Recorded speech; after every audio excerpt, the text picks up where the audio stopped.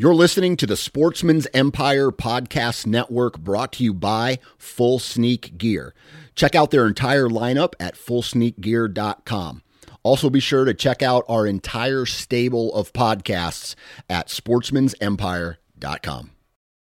HuntStand is the most popular and functional mobile hunting app on the market. With a variety of base maps to choose from, satellite imagery that is updated every month, the ability to check the weather, know property information, and even catalog your trail cam pics, HuntStand even gives you the ability to import pins and location markers from other mobile apps. Visit huntstand.com or download wherever you download your apps. Enter discount code SN20 at checkout for 20% off. New from Moultrie Mobile, the Feed Hub offers first-of-its-kind cellular connection and control for nearly any spin cast feeder on the market. When used with the Moultrie Mobile app, you can monitor feed and battery levels, run feeders on demand, receive alerts when feeders are clogged, and remotely adjust feeding times. The Feed Hub is ideal for anyone who maintains feeders. Remove the guesswork and save time by planning feeder maintenance before you drive to your hunting property. For more information, visit moultriemobile.com. This is the Nine Finger Chronicles podcast, brought to you by Vortex Optics.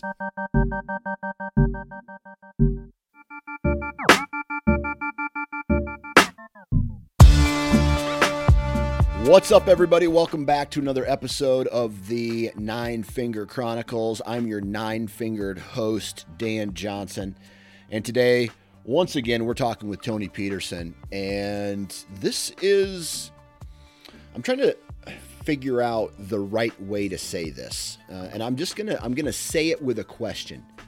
Are you good enough to consistently kill big bucks? What is missing from the big buck equation, right? Is it the fact that big bucks don't live in your area? Are you not that good of a hunter? Sometimes that is a hard pill to swallow, so to speak. And so today we talk with Tony Peterson about how he feels and how I feel about, people who are unsuccessful trying to kill big bucks, whether it's every year or their first big buck. And we kind of get into the weeds here. And I think this is a really good episode because I definitely had to go through this phase where I thought I was doing everything right? Tony talks about the academics, right? Deer hunting is more than just academics. So I knew that I needed to be downwind of a bedding area, let's say, or my access routes had to be perfect, or this and that, right? But knowing something and actually having the experience and knowing how to implement it are two completely different things. And that is what this podcast is about. So we have fun, like we always do. These are meant to get us uncomfortable. These podcasts are meant to get us uncomfortable.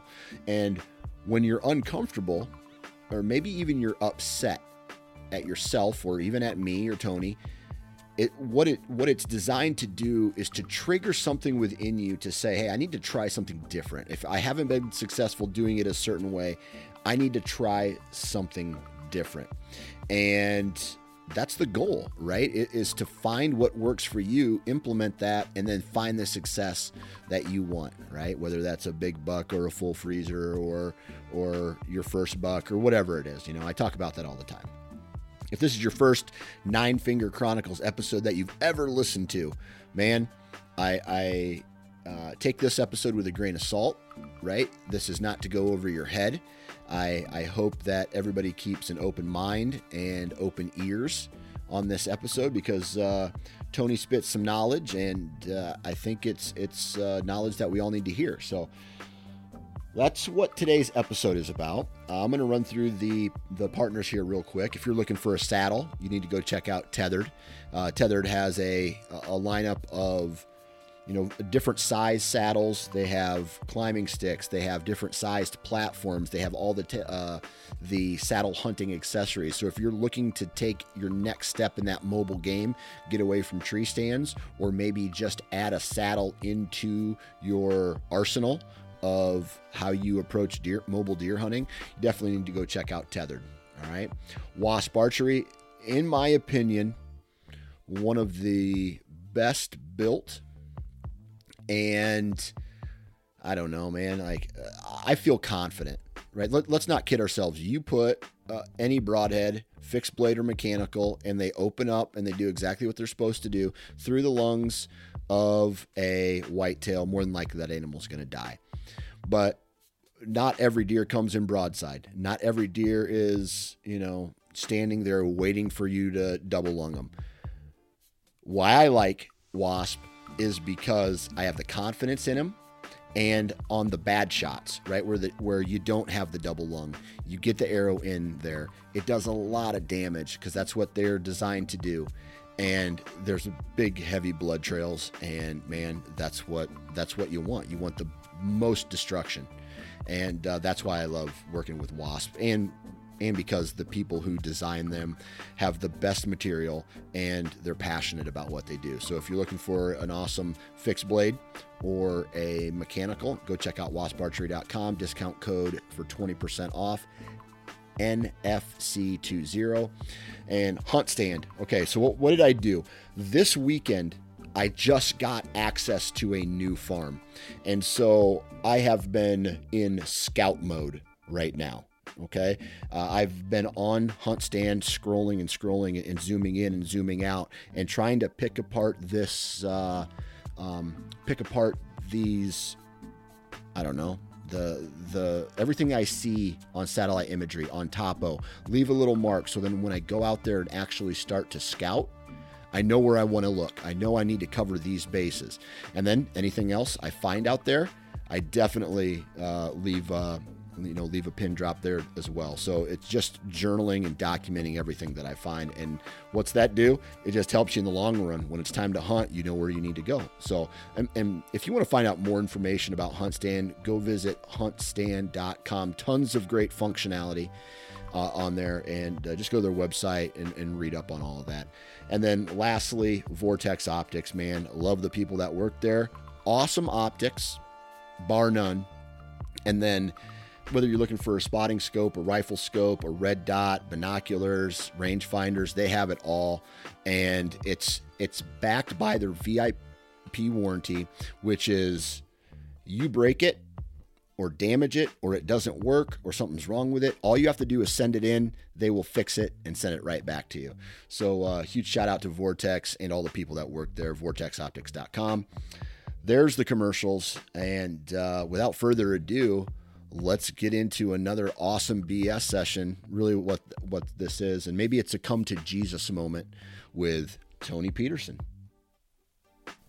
3, 2, 1. Tony Peterson, how the hell are you, man? I'm tired, buddy, but I'm feeling all right. Tired? On a Monday morning? What possibly could you be tired about? I spent the last 5 days getting my ass kicked on the Mississippi River down in your world a little bit, down by Lansing. Yeah. And fished a couple tournaments and did not do very well. And I got up real early and I spent long days on the water trying to find something, and it just did not go my way. Yeah. I'll tell you this. I've told this to the audience before. I've told this to you before. But when my father-in-law comes off the river and comes home back to his hometown for multiple weeks during the summer, that tells you right there the fishing is shit. And He has complained about it all year long, how the fishing is just not good. And whether he's fishing for walleye or he's fishing for bass, it's just been horrible fishing up there on those pools. What about that what was so tough about it?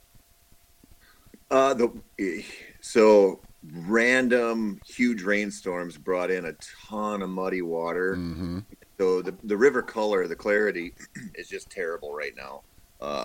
And then when you've got those, they pulled the plug on a couple of the pools we were fishing, so the water's coming out, dropping hard. Yep. And you've got just an amazing amount of, recreational boaters and tournament fishermen and barge traffic, where you've got all of this eelgrass that's cut up and drifting down river. And so, you have bad water color, you have falling water conditions, and then you just have a ton of stuff floating down river. So if you took, like normally this time of year, you'd be throwing top waters and just, really setting up on schooling fish or frog fish if you're fishing largemouth. But man, you can't throw anything with treble hooks on top, and you try to throw right now. It's like 9 out of 10 casts, it gets hung up on grass, and it was just tough conditions. Yeah, I've been on the river those days where he's only taking us out to be nice to us. If we weren't there, he wouldn't have taken out. And you're right, it's like every other cast, you're having to take the weeds off your hook, and then you got some Baja going by you at 50 miles an hour. And my father-in-law, he calls them sun worshipers. He hates those types of boats. He's like, they serve no purpose on this river. Like he does not want to share public lands with recreational boaters. I'll put it to you that way. Yeah. Well, this is maybe a weird segue, but man, there's really, when you fish the river, the Mississippi River, and I'm sure this is in a lot of places, but it really feels like a sort of a classist system. I mean, like you see a lot of little 14 and 16 foot tiller steered fishing boats. Yep. Then the freaking $150,000 wake boats, or even some of the bigger house boats. Mm-hmm. It's wild. It's wild the amount of recreational boat traffic now, and just the money that's in it is. Yeah, it's nuts. The other thing that I've noticed is those small fishing towns up there. They're starting to turn from the fishing towns to this. Condos are popping up. Old buildings are getting remodeled into housing for the summer traffic. And it's bringing a nice income into these towns, keeping them alive at some point. But at the end of the day, like the people who live there and the people who have been, like my father-in-law, who's been going up there for 45 years now fishing, hates every second of it, because those people come in and they want to change the town. Like they want in Harper's Ferry, the rumor has it that they want to get all the trailers out of the town, right? And that whole community is trailers that have been little fishing shacks for 40, 50 years. And now they're trying to, rumor has it, get rid of all that and bring in houses and bring in that the money, so to speak, if that makes sense. Yep. So those towns. I was in Harper's Ferry this weekend. Like those little towns along the river. You're in a rough spot there because there's nowhere to expand. Yeah. And, you're on the bluffs, and so you're pinched into this tiny spot along the river where there's some kind of flat land to work with. Yep. It's not like they can just expand out and out and out and build new places. It's like you're right on top of the river, and so that old infrastructure, the big money comes in and it wants it gone. Yeah, and that's fact. It's a weird deal, and it sucks. I guess I'm getting old too, because I love those little river towns. Oh, I do too.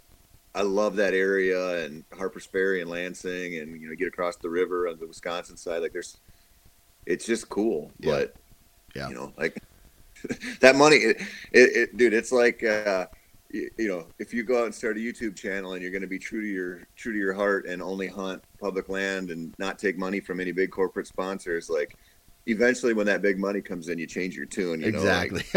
Like, it's really easy to sit back and be like, don't develop that little river town. I like it. It's got nostalgia and it's cool and it's retro, but I have no financial interest in it one way or the other. It's easy to sit back and be like, don't do that. When I don't actually, it's kind of like the crowd that says like, oh, we shouldn't be hunting lions in Africa. It's like, all right, well, get out your checkbook and stop it then. Yeah. Like, no, I'm not going to do that. It's an easy thing to say when you don't actually have to pony up or do anything. Right. Friend of the Nine Finger Chronicles, Justin Czar, you brought up selling out. I love that guy to death. He's like, dude, I'm just waiting for my opportunity to sell out. The first person who wants to write a fat check for me, I will take it, so... Yeah, and the only difference between him and everybody else is he's just readily admitting it. Exactly. He's admitting it while everybody else is like, I'd never do that. I would never do that. So you went fishing this weekend. So what won the tournament?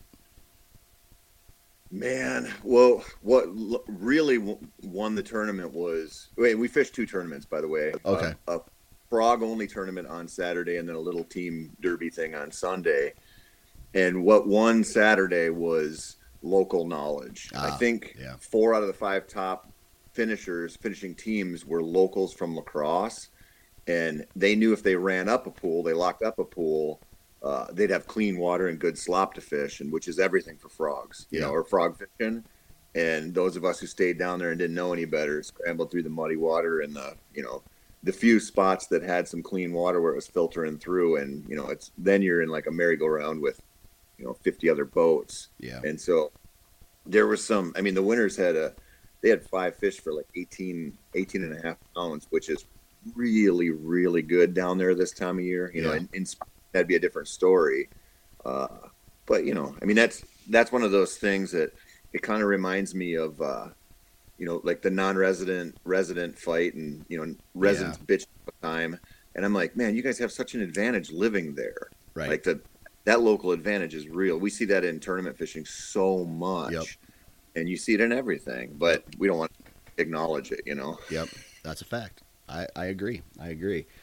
I wish I was on the water for 2 straight days, 3 days or whatever, throwing frogs on top water. We had our local Swisher Fun Days. Okay, so let me tell you what Swisher Fun Days is. We have on Friday night, it's a tractor pull, and that's usually when the sugar intake starts for the kids, right around there, and it's just balls to the wall the rest of the weekend. We have a parade on Saturday morning, and then we go uptown. And what's really cool about this town we live in, it's like the hardcore drinking and the inflatable houses for the kids are right next to each other. And so there's this overlap. There's this little overlap where the hardcore drinkers who have kids are hardcore drinking and walking down this inflatable alley, I call it. And so it's fun to see like parents who are half in the tank already and parenting at the same time. And I will tell you from firsthand experience, not this weekend, but previous engagements, it is hard to be a parent and be a serious drinker. It's hard to do. And that's why I don't do it anymore. If I have to parent, I just don't drink because I get annoyed at my kids more. And so I'm just like, I'm not going to do it. I'm going to wait till they go to bed or wait till we get home.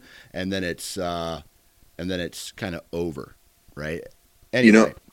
That might be the smartest thing you've ever said on a podcast. I know. Because it's so true. You can't do both. Right.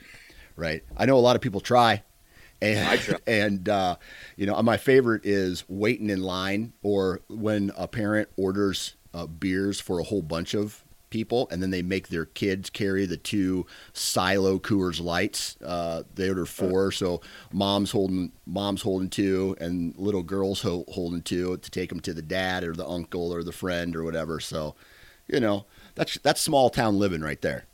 That is, I think, I might be way wrong here, but isn't that like a kind of a European thing to have like playgrounds at your bars and stuff, and have it be more of a family event than just go sit down belly up and get hammered and try to take it home? Yeah, I don't know. I've never been to Europe, but our bar in town is very kid friendly.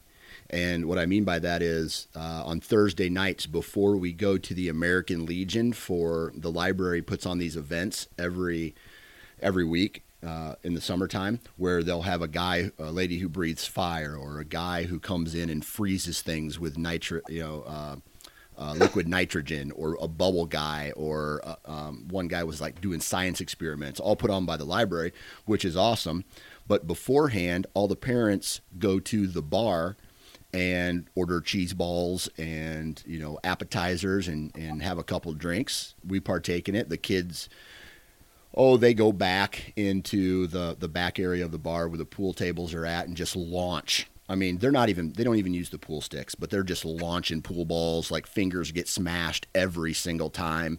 The bartender is always just one one hair away from saying something, but never does because we tip pretty good, right? So just an obvious level, like low level of annoyance. Yeah. Aggression there. Yeah, exactly. So, that's the kind of bar. It's nice. It's clean. It's not like I've been to some crazy bars where it's like chew spit on the floor, like guys passed out at 8 a.m. in the morning type of bar. It's not that kind of bar. It's actually, it's a classy small town bar. I'll be honest with you. Yep. So nice. Anyway, what I was getting at was, so the whole weekend was a thing. We were doing something all weekend long.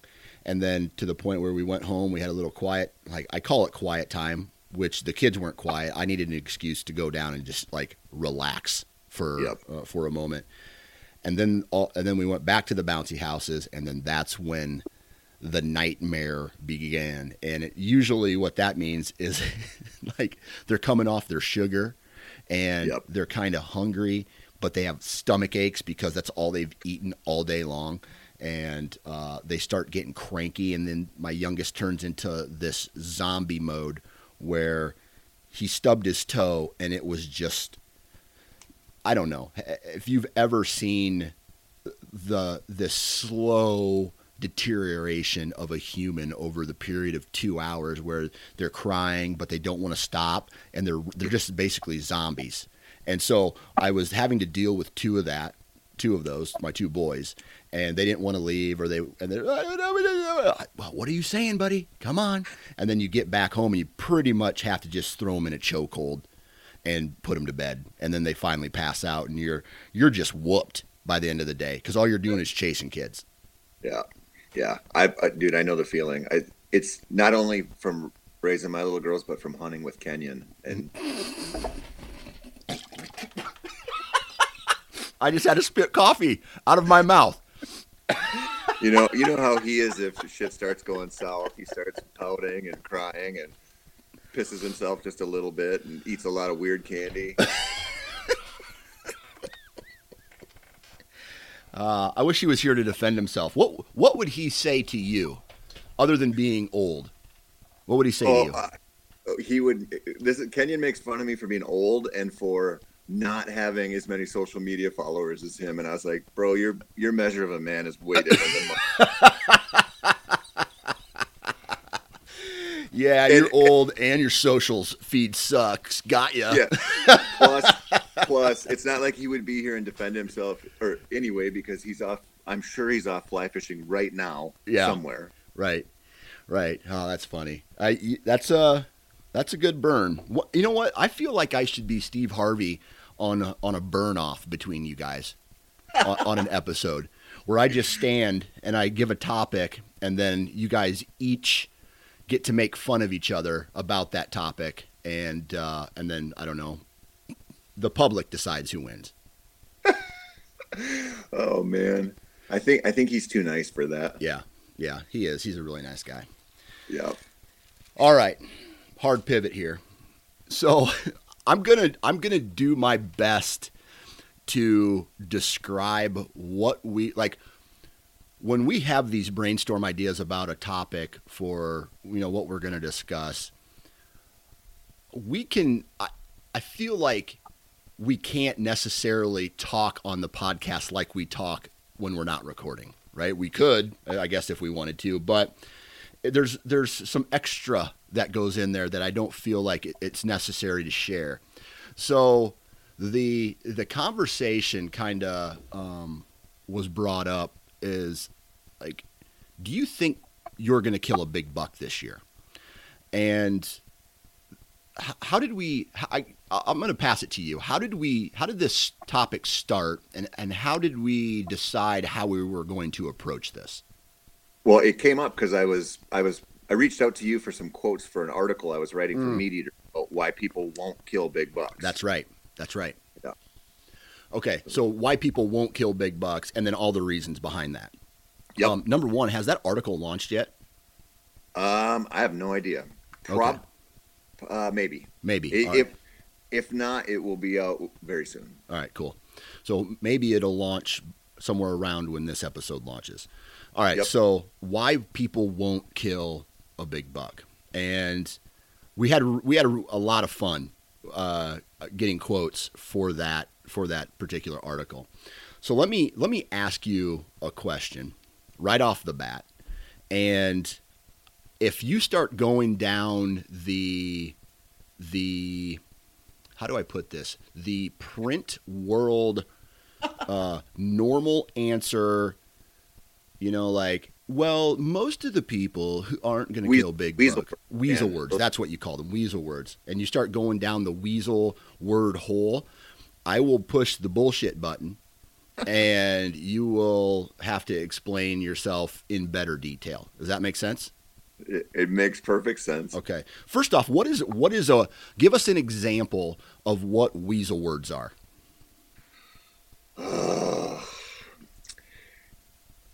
So in the Sigmund Freud laying on the couch explanation, I guess. Yeah.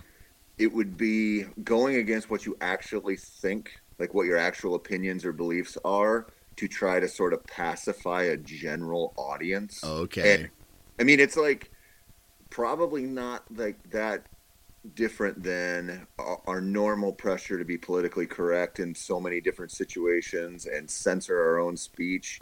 And it's, honestly, it's sort of a self-preservation mode, so you don't get your ass handed to you. Mm-hmm. But it's also an acknowledgement of just like, man, people come at this from a lot of different ways and they have a lot of different backgrounds. And so you're like, I don't really want to piss off tons of people or offend them, like unnecessarily. But at the same time, you end up kind of like being less true to yourself, I guess. Like, on your, but in it, it boils down to your opinion. And it's like, okay, well, if I believe this, it shouldn't have like a ton of bearing on somebody else, but we naturally default to that protection mode, I think. Yeah. That's safe to say. Cause there's times I'm guilty of it, right? When I'm getting on the phone with someone who I guess is a known deer killer, right? They do things different than I do, or whether they strictly hunt public or they hunt managed ground or whatever the scenario is, you get into the, access routes, food plots, whatever the terminology is for the general answer to a specific question, if that makes sense. Yeah. So, All right, big bucks, right? Why do you think most people will not, and it sucks to say because you can't see this, but every time I say big bucks on this podcast, I use air quotes. And so, Tony, why do you think most people won't kill, quote unquote, big bucks this year? I honestly, because they're not good enough. Yeah. Now, so just right to the nuts automatically, right to the nutsack just now. And so a lot of people are going, wait a second, but if I was told if my access route is good and I'm downwind of a bedding area and all this stuff, I'm gonna get a shot. Why not? Because this stuff isn't purely academic. Yeah. So on the content side of things, we create answers for people that are purely academic, right? Like if I say, you got to trim this access route in June so you have it, and it's, tack it really well so you can get in there and only go in on this wind. Okay, that might be great if the scenario when you're going to hunt lines up perfectly. If all the conditions and everything, seasonal timing and the weather and whatever else, but it almost never works that way. Like this is one of the reasons why managing deer has become like sort of the default industry standard, because if you can ensure consistency, it's pretty easy. Yeah. Like if nothing's going to change as far as hunting pressure and the food sources and the sanctuaries and everything like that, then from year to year, you plug in some stuff like the wind's out of here, or it's Halloween and the wind's out of here. I know if I go in there, I've got these cell cam pics of this buck, he's probably coming in. Most people go out and their situation has changed a lot. Most people don't control the pressure on the places they hunt, or a good percentage of people don't. Most people don't control what food sources are around them. You know, even if they plant a little food plot or something like that, if you're in an area with some ag, you know, you're not controlling the neighbor's property. Like, you're not controlling the commodity prices on grain or whatever, and all of a sudden this year there's corn everywhere when there should be beans, or vice versa. Like, there's so many things we don't control that lead to just inconsistency from year to year. Yeah. And that's a big thing. And so when you say, well, you know, go do this and you'll kill a big buck, you're leaving, you know, 93% of the important stuff out because you don't know it. Yeah. And so it's always sort of an incomplete picture. And I think when I say people aren't good enough, like, I mean a lot of different ways, right? Like, factoring in those conditions, like just having the experience of knowing when to draw on big ones, or having the experience to say, I'm not going into my best spot because I want to, like, because the conditions aren't right, or, you know, tick it right down the line. And there's a lot there. And honestly, I don't think a lot of people care about, I think, like, in their head, they care about the big buck thing a lot. But I think over time throughout the season, when it's like another alarm, or I could go do this, or I could go do that, I think a lot of people aren't as committed as they need to be. And I don't mean that as like I really don't mean that to be offensive.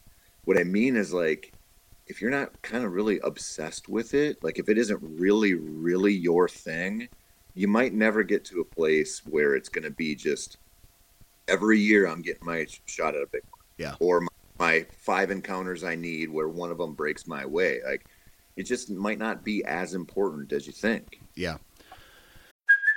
Hey, it's Kaylee Cuoco for Priceline. Ready to go to your happy place for a happy price? Well, why didn't you say so? Just download the Priceline app right now and save up to 60% on hotels. So whether it's Cousin Kevin's Kazoo Concert in Kansas City, go Kevin, or Becky's Bachelorette Bash in Bermuda, you never have to miss a trip ever again. So download the Priceline app today. Your savings are waiting.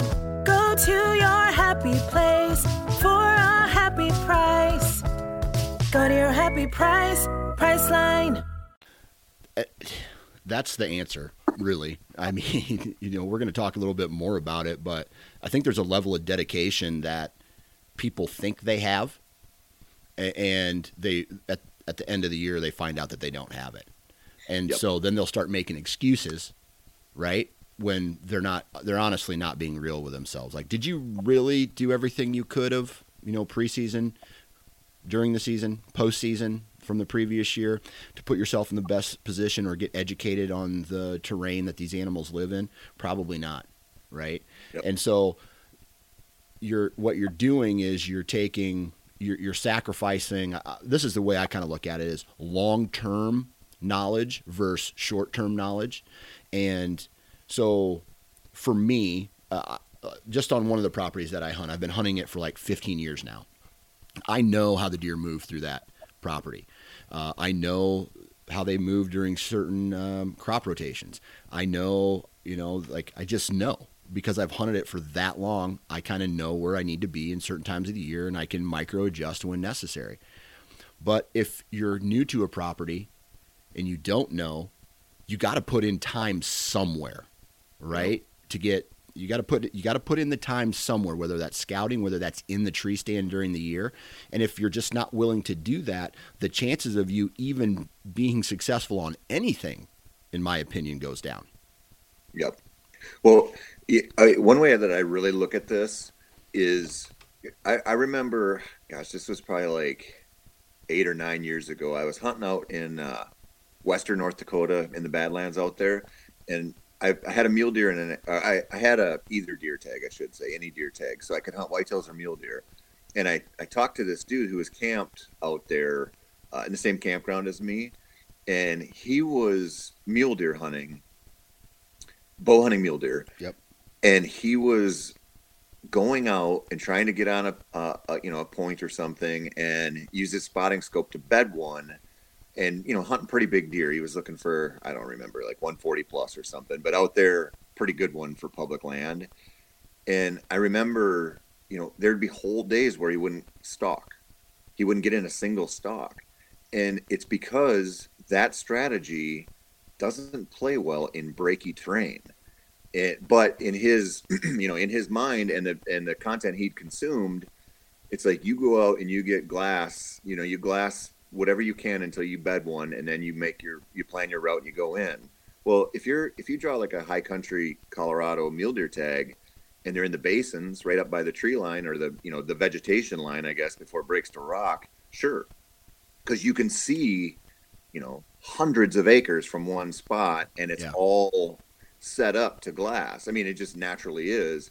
But when you go to another area that's not like that, rolling hills and all these little coulees and stuff, where sure, you might pick one up bedding down, but the odds are pretty good that when you see one and he walks down in there, you don't know where he is. And then that strategy's dead. You can still kill those deer. But I always think that, like, you get into that situation, you got to recognize that this is probably not the best way anymore. Like, I know this is sort of the industry standard for finding a big early season mule deer and killing him. But when you get there, you go, this isn't going to cut it anymore. Right. And I think in the whitetail world, we do that so often because we're fed so much information. There's so much content out there. But, even like take the hunting public guys, like they say, well, I'm going to go in, or they're going to go into a certain property in some state and do it this way. Like, you might be one county over and have an entirely different situation. Yeah. Like you just might. And so part of it is, you can glean some good information from a lot of people. And I really think you can. But I also think that you got to just learn to get out there and get into your own situation and go, what am I doing wrong? Or what's new this year? Like, who's hunting on the neighbor's property, or why is this not going my way? Or what do I got to do to make it go my way? And that's like stuff that you just have to figure out in the moment, or in a certain time frame, just like leading up to your hunt, that you're just not going to get. Like, you're not going to get that information anywhere else. Nobody can give it to you. Yeah. Yeah. Do you think that you can throw something at a problem? Like, if I'm a shitty hunter and I can't find success, is there something that I can throw at the problem that will make me a better hunter? No. I mean, I think really what you got to look at, if there's somebody out there that's like, I just cannot get this engine turned over, I can't freaking get on one.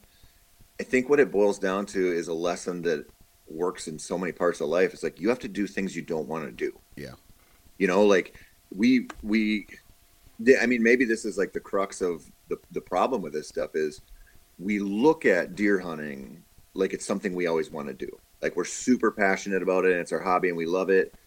But mostly, if we're being honest, we want to do the things we want to do with it. We want to sit where we like that we can see and has nice access, and we want to do the kind of hit the easy button and enjoy it that way.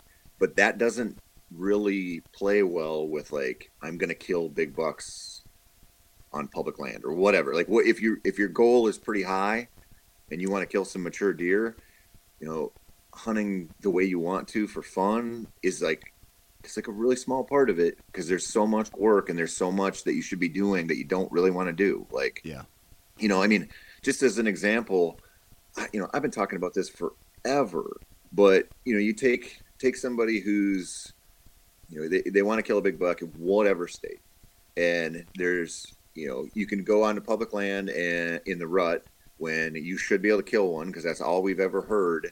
But you have 100 million people out there to compete with, or you could hunt in the beginning of October on that same public land. And maybe it's 75 degrees and not that fun type of weather you want to hunt, but there's a badass place to sit on water, or, you know what I mean? Like, there's things you can do that you might not want to, they'll put you on big deer.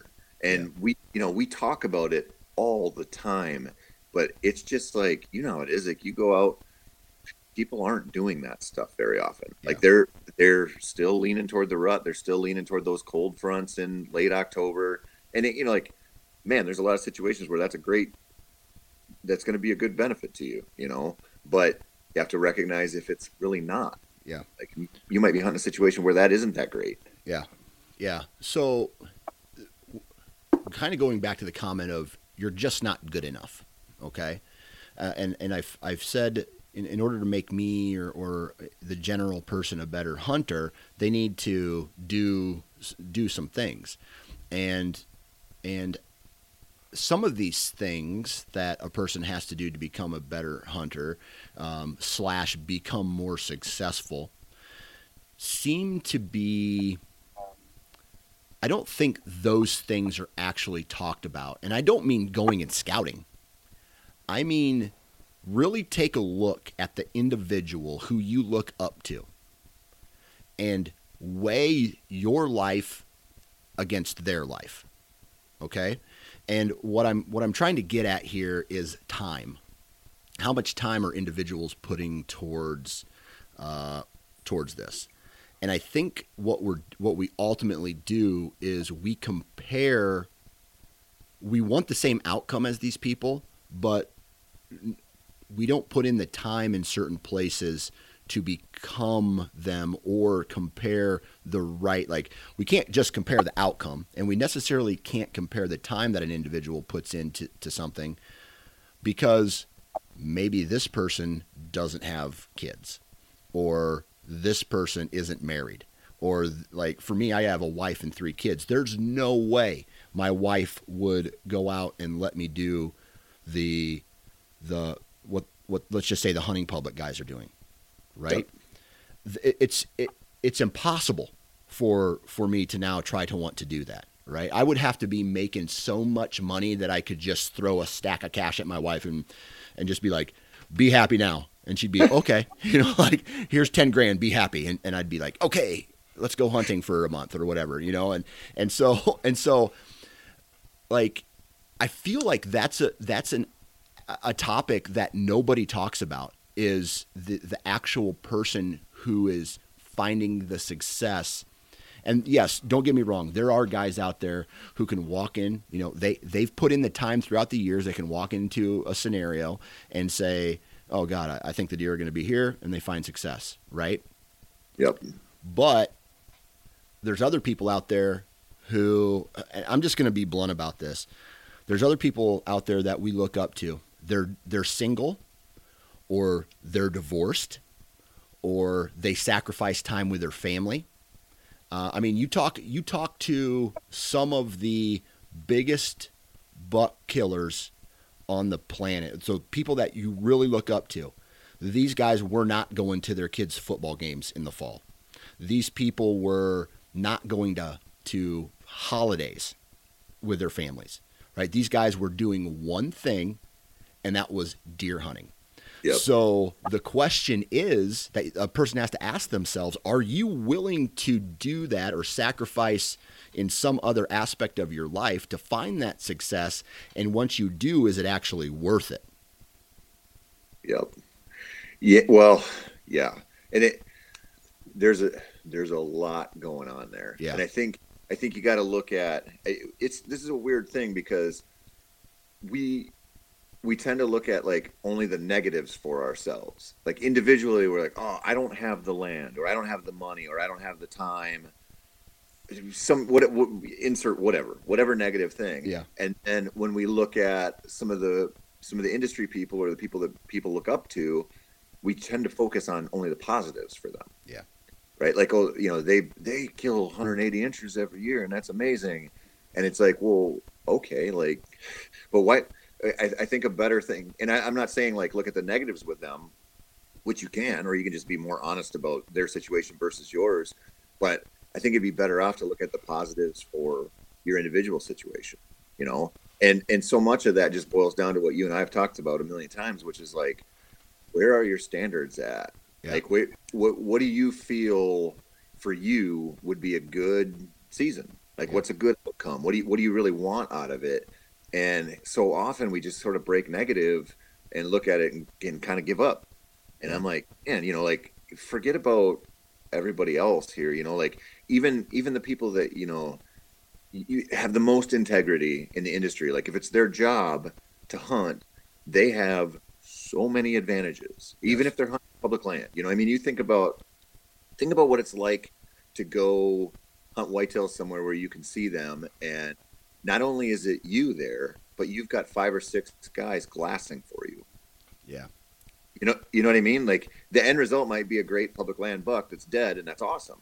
But the advantage there was just that part was an enormous advantage. And then you're not paying for your gear, and you don't have to go home because you can stay till you kill one, and you go right down the line there. And maybe you've got some local intel because people like you and they reach out and tell you to look at this part of the river bottom or something, and you don't see all that stuff. And I'm not that's bad, but it's like that exists in every facet of this. And so it's always like, man, you kind of got to just take care of yourself and look at what do you have going on. Like, are you only focusing on all the hunting pressure in the place I hunt? Nobody could come and do kill a big one here. It's like, okay, well, maybe a big one is 100 inches then. Yeah. Maybe that's what we talked about, right? That's what the first thing that I think I said in maybe the article that you wrote was, well, first I think a guy needs to define what is a big buck, right? Because a big buck in Alabama is going to be different than a big buck in Iowa, right? Out in New York versus Kansas or whatever whatever the comparison is, or whatever state you're in. And the only way I think a guy really knows that is by getting out in it, right? And doing it. And so I just get frustrated the most when the term, find your biggest buck ever this year, or go, tips to kill your biggest buck ever this year. It's such a bullshit term that I don't even like saying it. And I do it. I do it on the content that I put out because I'll be completely honest with you, the algorithm or whatever lack of algorithm, or whenever anybody says big buck in a title of one of my podcasts, it gets straight up more downloads than anything else. So it's hard to play the game and then also be true to yourself. So in a way, I've already sold out is what I'm getting at. Well, that's inevitable. I mean, you have to. Nobody starts a platform like you did and focuses on killing does. Yeah. Not anybody who wants to make it longer than a couple months. But I think a better question, because like when you talk about like a big buck in Alabama versus a big buck in Iowa, there's going to be a difference, right? But like, who cares? Like, what does that matter? I think a better question is like, what is a big buck to you?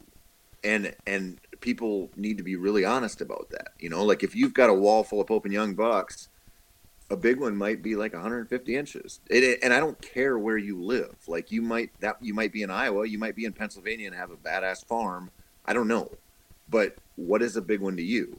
And that's one of those things that's why I push the traveling hunt stuff so much, because we get really kind of locked into our zone at home or wherever it is we hunt, the bulk of our season or all of our season. And then you go somewhere new and you kind of just like out of necessity have to recalibrate what's success. Like what does this mean to me? And it changes how you look at this stuff, and you kind of realize like I should be, if you're inclined to it, you should be trying to just ratchet up your own level of what it is. Like what is that success? And if you've gone out and you've killed a bunch of 2.5-year-olds and you're like, I kind of got that, well then what's next, But if you go out and you're like, well, I got to compete with the big names, and I gotta really put some seriously big bucks down, you probably not in a situation where that's going to work out very well for you, and it's not really that great of an idea probably. Yeah, and I've seen it happen where some guy goes out, he gets lucky, his first whatever attempt at going after a big buck, and then they start talking about it. Right. And then what happens is the real life scenario comes in where they kind of realize that those types of deer just aren't around every corner, and they get stuck because now 2 years go by and now things have changed, and I don't know, like things change, and the big bucks didn't show up this year. Or they maybe you got trail camera pictures of them, but you never connected with them. And so now here you are almost looking like a fool because you got lucky. And don't get me wrong, dude, I'll take luck almost every single day that I can. But I don't know, man. I understand that probably a majority of the people who are listening to this episode right now understand everything that we're probably saying. But if you don't, I don't think it's anything to get worked up about. I just think people need to take a step back, look at what their goals and expectations are, and really honestly ask themselves, dude, am I capable of it? And do I have those caliber of deer around to even go after? Yep. Well, I mean, and kind of along that, you know, like what I said right away, like they're not good enough. Like when you think about people, and people don't want to hear that, but you know, like I just did an interview with Andy May for an upcoming Wired to Hunt podcast, and that guy is just better at this than almost everyone. Mm-hmm. Like there's something to certain people. My buddy calls it critter sense. Yeah. I don't know. This is going to be a bad connection just because you're an Iowa guy. Did you know of a guy named Tommy Scarless at all? No. Okay. He was a really good walleye fisherman. He died of cancer just a couple years ago, but was like, you know, tournament fish, walleye fished. He could catch fish anywhere. I mean, he was really good at it, and he happened to be a really good bow hunter and really successful. And my tournament partner was talking about him one day, and he said he's just got critter sense. Yeah, he can just figure this stuff out anywhere he goes. And man, you know, part of that I think there's like something inherent there in some people, and part of it is just more and more experience doing stuff outdoors that challenges you. And a lot of people just don't get it. Like they don't. And I mean, like they understand that, but they don't have the time, or they don't have the means to make those experiences happen, or they just don't have the desire to be out there constantly. Yeah. And you're not going to get as good as Andy May if you're not really getting after it. And even then, you know, like I was thinking about this. I play guitar. I love playing guitar, and I've played a long time. And I can go on YouTube and I can see 9-year-olds who are better than me. Yeah. You know what I mean? Like they just got something I don't, and that's just how it is. And we never, ever talk about that in hunting. We always talk about it like everybody has the exact same skill level possibilities and the exact same opportunities to go out and get this done on public land or whatever. And it's like, man, that's just not true. Yeah. Yeah. But I will say this. From someone who, I'm not going to compare myself to Andy May because I honestly think he's on a different level. His life is set up different, but he's really good at what he does, right? With that said, I didn't used to have critter sense, but I also had to recalculate my brain and my way of thinking and change my strategy up throughout the years, and that led me to changing. You know, I changed everything, but that also led me to getting what you call critter sense. Yeah. So experience. Experience, right? So I flipped the script on myself. I said, okay, I got to change some things. I was more observant in the woods, and that led to me now having more of a feel and a gut with the way deer move through terrain than just going down a checkbox and saying, okay, the access is here, the sign is here. I walk in the woods, I take a deep breath, almost like I wish I could compare myself to the movie Gladiator, where he puts the dirt in his hands and it's something like that. And he's like, okay, today's a good day, but it's different, right? Once it clicks for you, it's different. And just, I don't feel a lot of people it hasn't clicked for them yet because they haven't put the time in yet. And so I'm sure I know Andy. I haven't spent a lot of time talking to him, or some of the other guys out there like DeQuisto or Dan Infault, guys like that, who have spent countless hours in the woods chasing these animals. I've never talked to them about whether or not, it's always been that way. Have they always had the gut, the feel for it, or is it something that they've had to acquire throughout all the years? And I think for everybody it's different. Yeah. Yeah, but it is purely tied to experience out there. Time. And, Yep. yeah, exactly. And what's interesting about Andy is he doesn't have a lot of time. Right? People think he does, but he has 2 jobs, and he's got a daughter that she's involved in a lot of stuff. He coaches a lot of stuff. Like, he doesn't have a lot of time, but what he does is he finds little windows to do this stuff. Like the hour before work, the lunch hours, go check cameras thing. Like, that dude just figures out how to take little snacks, like little bites of this stuff all the time. Yeah. And, I don't mean that like everybody can do that. I understand that they can't, but really it kind of does boil down to like, how much time have you spent out there? And I get like some people can't, but I always think about like, that first sit of the season, it's exciting, but you go out and at least me, like I always go out and I'm like, I feel like I don't even know what I'm doing, like, and a lot of times it happens, the first hunt of the year is like an elk hunt or something. And I always have this moment of panic where I'm like hiking up the trail where I'm like, I don't have a freaking clue what I'm doing. Like, you feel disconnected from the process and the experience. And you can get that. Like I got hit with that when I went from not having kids to having kids. Yeah. And I went from almost unlimited time to a weekend warrior.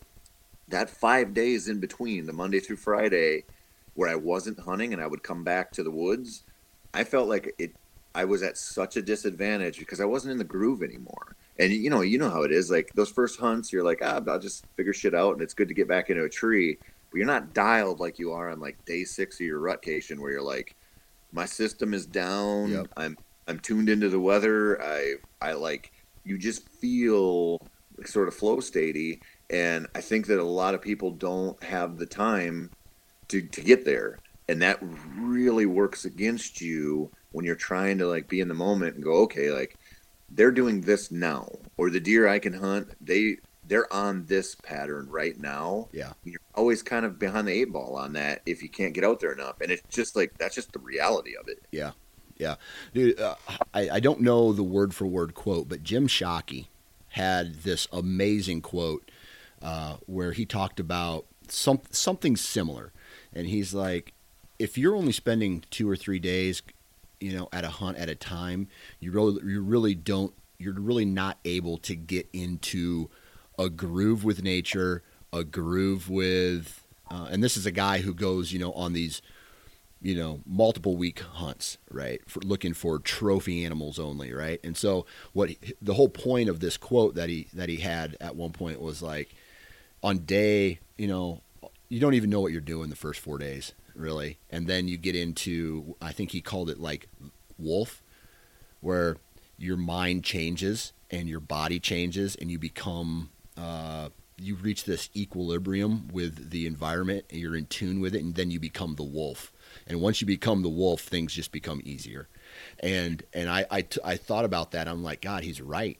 He's right. How many times have you ever gone on a Western hunt or an out-of-state hunt? You're 4 days deep, and you just get into a groove, and you're like, oh shit, now it's time to go. And yep. And that happened in Nebraska. That happened in South Dakota multiple times for me, where I was, boom, day 5, day 6 on deer. Now I just got to make that micro adjustment and get within shooting range. And I'm positive that if I had one more day to do it, I would have got it done. But, time's up at that point. So it just becomes, I don't know. I want to be the wolf is what I'm getting at. When you need mealtime inspiration, it's worth shopping Kroger, where you'll find over 30,000 mouth-watering choices that excite your inner foodie. And no matter what tasty choice you make, you'll enjoy our everyday low prices, plus extra ways to save, like digital coupons worth over $600 each week. You can also save up to $1 off per gallon at the pump with fuel points. More savings and more inspiring flavors make shopping Kroger worth it every time. Kroger, fresh for everyone. Fuel restrictions apply. Yeah. And I think kind of on that note too, I think you view this stuff so differently when you have that time. For me, like an out-of-state whitetail hunt, if I'm going to public land somewhere, if I have like 5 or 6 full days to hunt, that's like my sweet spot. It's different, an elk hunt, I'll take as much time as I can get because I don't know what the hell I'm doing. But when it's whitetails, I feel like, you might strike quick because you got that e-scouting and whatever else going for you. But if you don't, it's like, okay, you need enough time to really figure this shit out and get into that groove. And it's hard, man. And I think a lot of people don't have that time. And so you get there and, whether you're at home or you're on the road or whatever, and it's like, I got a weekend. And I think it's easy to sort of settle with your stand spots and stuff because you're like, I don't have the time. Like, I think even if you don't acknowledge it, you kind of know this is sort of crap stuff. You're gonna do some things to try to put the odds in your favor. But I think it's kind of easy to settle too when you're like, oh, I got a Saturday morning, Saturday night, Sunday morning, and then I got to go home. And it's just not enough. And so when you kind of acknowledge, I go, I'm going to just go sit this spot because it's easy. Or I always see deer when I sit this stand, so I'm going to go do it. But, that might not really jive with your goal of killing a big one. Yeah. Yeah. And it really all depends on, like, I know guys who have wanted to become, they want to be the slayer, right? They want to be that guy who goes out and kill giants or, kill a good quality deer every year, whether it's out of state or even in their home state. But then they're like, it's almost like a come to Jesus moment where they're like, well, I can't be that guy. Other things in my life take priority. My time is in different areas. Like, I'm right now getting ready to start. Like, I'm sure there's guys out there who are listening where maybe your kids are in high school or they're out of high school and in college, where activities are over now for you, right? So now you can jump back into deer hunting or something like that. But for me, I'm just getting ready to start 3 kids, full bore activities, like through the fall and things. I'm still going to get to go on my hunts, but I'm glad that I put in all this time in before now to get to where I'm at. And so the next 10 years, I'll be realistic. It's going to be 10 years where I'm in the mode, right? I'm going to be in activities mode. And so the scouting's probably not going to happen as much. I'm going to rely on a ton of trail cameras. Out of state hunts they're going to happen, but they're not going to happen as much as I'd like them to. And so what we have here is me just going, you know what? I think my priorities is definitely my family. I'm going to do that. I'm going to put the time in here. And then hopefully if I'm still healthy enough in 10 years and my knees haven't exploded yet, then I'll be able to go out and pick back, hopefully have the same drive and passion and pick right back where I left off. Yep. And honestly, you probably won't because you'll be a different person then. Yeah, but you're right. You'll restart someplace good. Yeah. And that's another really valid point when, you talk about, why don't people kill big bucks? And it's like, man, you might have started bow hunting and, 5 years before you got into that phase of your, family life where you are just freaking running kids all over. And it's softball 2 nights a week and gymnastics and just right down the line. And then it's tournaments on the weekends. And it's like, so all of a sudden you might have gone from, well, I have enough time to target 130 plus deer every year to now you don't. And you were that person 2 years ago. And people have a really hard time with that sometimes, like being like, geez, now should I go back to killing freaking forkies because I don't have any time? And I'm sure you probably know a few people who've done that, and I do too, and they're pretty happy because they just go, all right, well, now that picture of Big Buck looks different to me now because of absolutely nothing that happened hunting wise. Right. What happened to my life wise or a new job or whatever. Experience, yeah. We just don't acknowledge that enough in the hunting industry, I don't think. No. And I think it's a lost opportunity. Yeah, I agree 100%. Or if you get rich, if you have a lot of money and you want success, just throw a shit ton of money at the problem, right? I mean, that's literally the answer to anything, right? Yeah. Reason number one why you're not killing big bucks. You're not hustling enough to make those millions, bro. Exactly. You're not shooting big bucks because you can't afford an outfitter. So once you can afford an outfitter or can afford, 300 acres in southern Iowa or in, Kansas or wherever, Pike County, Illinois, and all that stuff, then talk to me. Then you can talk. Then you can start talking strategy with me. Yeah. They need to get on that. I know. Get on that big train. I need to get on that. Like, have you ever thought about just hanging it in and being like, all right, screw it. I'm going strictly outfitter from here on out. No, you haven't.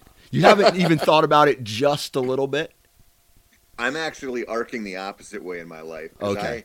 I had, 10 years of my life in the industry where I was contractually obligated to do a couple of those a year. I gotcha. And, they're weird, right? Like they're fun.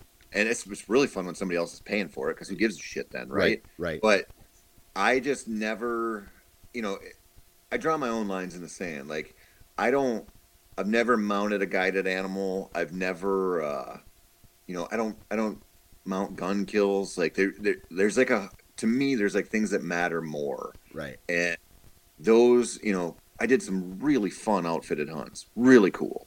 And they serve an awesome purpose, but I don't have any desire for them at all now. Because I know, if I go out and kill a big deer doing that, doesn't feel the same. No. Like I don't care about having them, I care more about the experience than anything. And I know that's just not going to probably cut it for me. And so it's like, it's not it, man. Yeah. It's funny how this intel and how we collect it, it's not just the intel, but it's how we collect it, right? And how we get to a certain point of where to start hunting that weighs actually a lot on the experience, right? So I was thinking about this the other, like in Iowa, right? I'm close, and you mentioned this earlier. I'm close. I can scout in Iowa. If I want to, quite frankly, if I wanted to put more time into it, I probably could, right? And locate, knock on a ton more doors, or I can maybe lease a property, or I don't know, whatever it takes to be close. I could probably do more time at that. But from a mule deer, elk, antelope standpoint, I was thinking about not necessarily going through an outfitter, but using a guide on certain hunts. And I was thinking, and this is what made me bring that up, is because it's the intel that somebody else is getting for you, right? And it's just like, hey, just over this ridge, there's a whole valley of antelope. I'm going to show you where it's at. And you don't collect that yourself. But then it's the intel, right, is the only thing that's different. You still have to go make a stalk on the animal. You still have to go, you may get busted. You may whatever the whole layout is for you. But at the end of the day, it's still a little different. Yep. And I am having internal conversations about that right now, because I have a list of things that I want to accomplish, and one of those is shoot an antelope, shoot a mule deer, and shoot a elk. And I have a lot of good points in some states, and I want to make sure that those experiences, when I cash those in, are exciting and fun, because I've invested a lot of time and money collecting those points throughout the year or throughout the years. And I can only do so much digital scouting, right? You can't really find out where the animals are. So I'm having this debate, not necessarily an outfitter, but trying to locate a guide and saying to myself, okay, is this something that I can be happy with at the end of the day, and if I can accept it, if any of that makes sense. Yeah, I mean that's a great way to justify hitting the easy button, Dan. Son of a bitch! Why couldn't you just have held that to yourself? Okay, now Tony Peterson shamed me on my own podcast. Definitely can't use a guide now. I can't hit the easy button. Well, but again, though, so that's a real debate people have. Mm-hmm. And some people have no problem with it. Some people, it's not even a consideration to hire somebody to help them. it's, there's a spectrum here. And for me, you're looking at that differently than I would. Like I just had this conversation with one of my buddies because I have like 14 elk points in Wyoming now, which is, kind of my, like the one really good elk tag I'll probably draw in my life. That's going to be that one. And he's like, you got to go with this outfit or that outfit. I'm like, dude, I'm going to do this on my own. And he's like, this is going to be your chance to kill like a 350 plus or whatever. And I'm like, I don't care. I want to go hunt screaming bulls and, have callable bulls and just get into Jurassic Park. And I don't care if he's 380 or 280 if I kill one. You know what I mean? Yeah. And a lot of people, it's the same thing when people draw Iowa. And it's like, I got to find someplace great to hunt. And it's like, oh, okay, that's fine, but you can do this stuff on your own. Like when you talk about killing a mule deer on your own or an antelope on your own or something, I'm like, man, you can do that. Yeah. I honestly think, I know a lot of Western guys would crucify me for this, but I honestly think if you spend the bulk of your hunting time targeting whitetails and you get pretty good at it, there aren't a lot of Western critters that are going to hold you back. Yeah. Like it's a different thing, believe me. Like elk hunting is a different thing, especially if you're on over the counter unit in public land. And a lot of the mule deer and antelope hunts are getting a little crowded, but I don't think they're any different or any more difficult than targeting a pretty good buck in a lot of places that people live. It's just a different process, but it's totally doable. Yeah. Makes a lot of sense. And I think that once I get out there and start spending some more time out in these environments throughout the years, because really I mentioned this on a previous podcast.